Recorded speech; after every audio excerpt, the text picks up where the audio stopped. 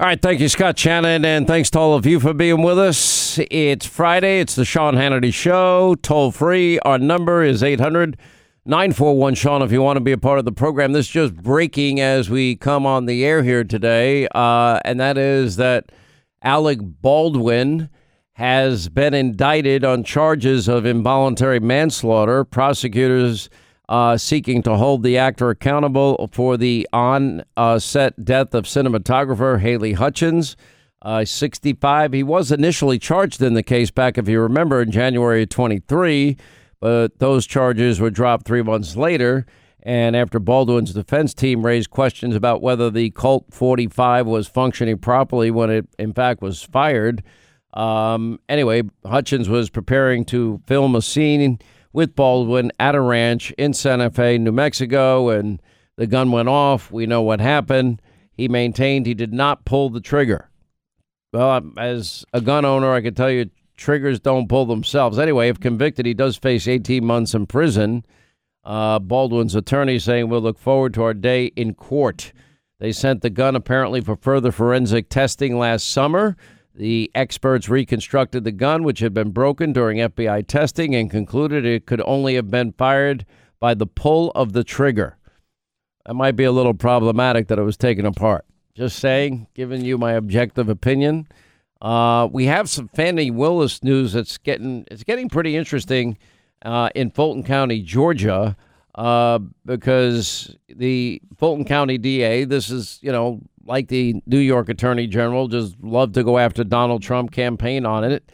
Anyway, hires this outside counsel who apparently turns into a boyfriend, and she's paying this guy $654,000. They're both going to the White House to meet with God knows who and talk about God knows what related to probably all things Donald Trump. But maybe that's where they did the plotting and planning and framing of these RICO charges, which is, to me, just an obscene charge. But Willis's case against Trump is now turned into a full-blown soap opera. Willis now demanding that a Georgia judge issue a protective order against her boyfriend's jilted wife. I guess get ready for the first episode of All the President's Men, kind of meeting the Real Housewives of Fulton County, Georgia. Anyway, in promise of further chaos in a case that appears to be going off the rails, the New York Sun reports Willis is now accusing the estranged wife of the special prosecutor she hired and with whom she is accused of having an affair, that she's interfering in her prosecution of President Trump. That accusation comes in an emergency motion for a protective order in Superior Court of Cobb County that attempts to quash a subpoena for her testimony in a special prosecutor Nathan Wade's divorce proceedings from his wife of 26 years. Now Willis is accusing this guy's wife of working in concert with one of Mr. Trump's co-defendants. And Willis is arguing that on January 8th, three things happened contemporaneously. Mrs. Wade issued her subpoena. Mr. Roman petitioned for divorce proceedings to be unsealed, and Mr. Roman filed for Ms. Willis to be disqualified. Ms. Willis alleges that all this suggests coordination between Mrs. Willis and Mr. Roman to undermine Mrs. Willis as she prepares for one of the most anticipated trials in American history. Mrs. Willis does not deny or admit that she and Mr. Wade conducted this affair. Instead, she reasons that because the parties agree the marriage is irretrievably broken and the concept of fault is not an issue, there's no information that she could provide that might prove relevant to granting or denying the divorce. She calls her role in the split irrelevant. Well, not irrelevant, Ms. Willis is telling, is Mrs. Wade's own behavior, which the prosecutor is alleging included an adulterous relationship, longtime friend. The question here is whether or not Willis benefited financially by giving favored treatment to a lawyer who's really in secret her boyfriend to take elaborate and expensive vacations.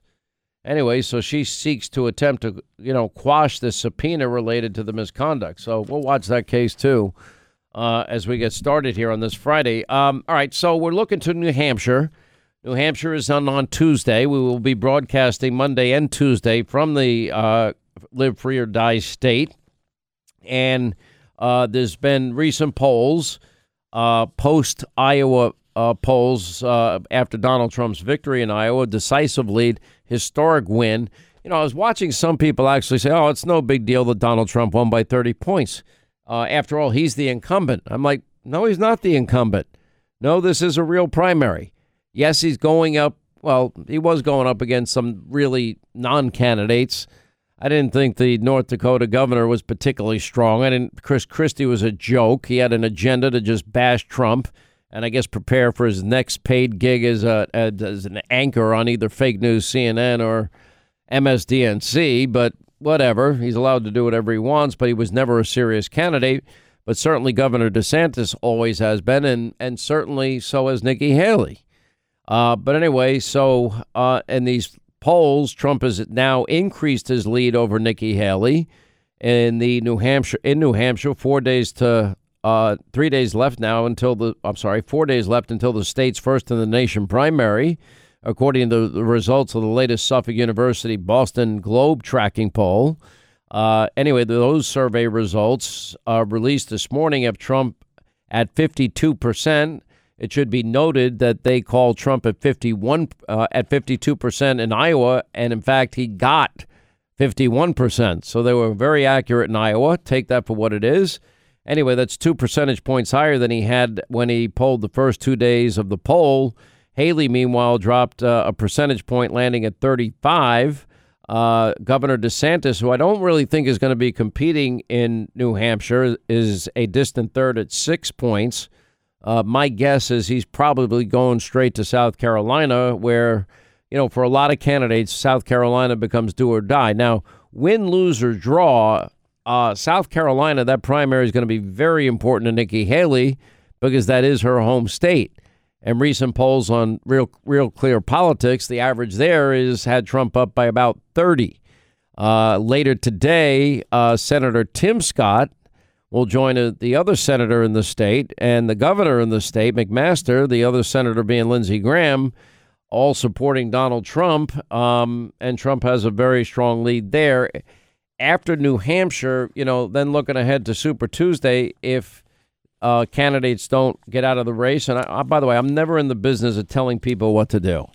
It's going to be much better if such and so get out of the race. You know what?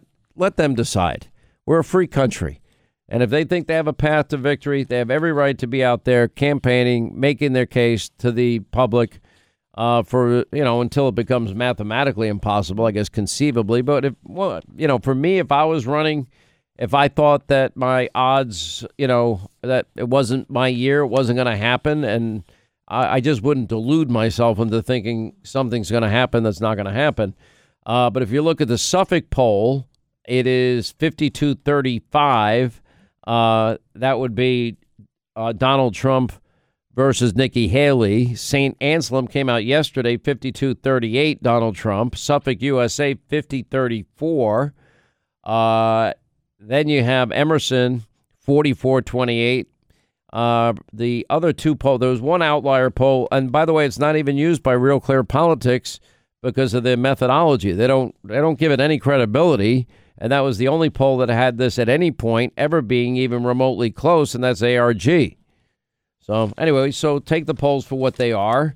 The St. Anselm polls showed that if the New Hampshire Republican primary were limited, remember it's an open primary system there, Secretary of State's office has already acknowledged over 4,000 Democrats have switched to either independent or Republican just so they can vote in this primary. It's believed that, Nikki Haley is trying to appeal to many of them. Now, the problem is these are people that just hate Donald Trump, and they might use the system. And I don't like the system for this reason because, people can be disruptive, and they're invited to be disruptive in a way because I think it's a silly law. If you are a Democrat, you shouldn't be allowed to switch your party affiliation just for the sake of voting in a Republican primary, hoping that, maybe you can keep the primary going longer and that helps your Democratic candidate. I don't like that in the end at all either. But anyway, the St. Anselm College polls show among Republican voters in New Hampshire, if it was just a Republican primary, Donald Trump would win by a whopping 40-point margin, which means that would be bigger than Iowa, which would mean that if New Hampshire Republican, if the primary in New Hampshire were just Republicans, limited to Republican voters, that the Trump landslide would be that much bigger than Iowa. And this new poll from St. Anselm spelled it out in very clear language that Trump led Nikki Haley 65-25 among likely Republican voters in the state. That's a 40-point margin. Meanwhile, Haley edged Trump among unaffiliated non-Republican voters by a much more narrow margin of 52-37. Among all voters, Trump still had a substantial advantage, 52-38. That's a 14-point margin compared to his 40-point landslide if it was just Republicans voting there. Look, that system is what it is. I don't like that system. In reality, it's very hard to say. It's once you get to South Carolina and Super Tuesdays when you really know, unless everybody just drops out of the race, which could happen. Right now, Real Clear Politics has Donald Trump up by 30 in South Carolina. Emerson, in their latest poll, it was Trump 29, plus 29. Trafalgar, that's Robert Cahaley, Trump plus 36. Winthrop had Trump plus 35. CNN, Trump plus 31. Those are pretty significant margins, and it's not like Nikki Haley needs to introduce herself to the people of South Carolina. That's not good news if you're in the Haley camp. Now, for Governor DeSantis, I think, the path, if he decides not to compete in New Hampshire, I think he's going to try a little bit, but I think most of his attention is seemingly now being focused on South Carolina. That's what I see, but, we'll our next interview with him, we'll find out for sure. The latest Boston Globe poll, another one there, released this morning, Trump 52. That's, 2 percentage points higher than he had polled in the first 2 days of the poll, and Nikki Haley at 35 there. So, again, if you're looking at polls, and, polls are only a snapshot, but this is a race that's only 4 days away. Anyway, 800-941-SEAN if you want to be a part of the program. We got a lot to get to. Poor Joe Biden says that he saw a congresswoman and took a picture with her at a campaign event yesterday, and the woman was not even there. He gave a pretty jaw-dropping answer when asked if his airstrikes against the Houthi rebels in Yemen are working. He was asked when, a reporter on the South Lawn, are your airstrikes working in Yemen? When you say working, are they stopping the Houthis? No. Are they going to continue? Yes. Are the airstrikes in Yemen working? Well, when you say working, are they stopping the Houthis? No. Are they going to continue? Yes.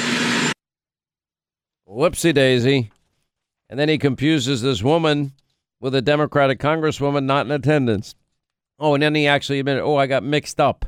That's like a day at the beach. By the way, I think Joe Biden has been seen in public 5 out of the last 20 some odd days. It really is unbelievable. We do have more anecdotal. There's beyond the U-Haul index, which came out that shows people just fleeing these deep blue states like California, New Jersey, New York, Michigan, Illinois, and Massachusetts. A study by United Van Lines found those 8 states, New Jersey, Illinois, New York, Michigan, California, Massachusetts, again, the top states people are leaving, and they're leaving in droves. My advice is fine, but don't bring your stupid politics with you. Don't ruin the next state that you're going to by electing people that probably factored into you leaving the state you were in. I've been talking for months now about the Knox entry system and how it helps law enforcement gain access that they need to schools during hostile events when seconds matter. In fact, more than 200 municipalities now currently trust the Knox entry system to provide a secure and efficient means to get access when and where it's needed. Now businesses and airports and specific industrial applications have joined the schools and law enforcement and fire departments in using Knox entry to manage first responder access and or authorize service activity to better protect and monitor their critical assets. Now, Knox entry allows you to develop a customized strategy complete with an audit trail and rapid flexibility. If your company has important assets that you want to better protect, well, contact Knox today for more information. Just go to knox.com. That's knox.com.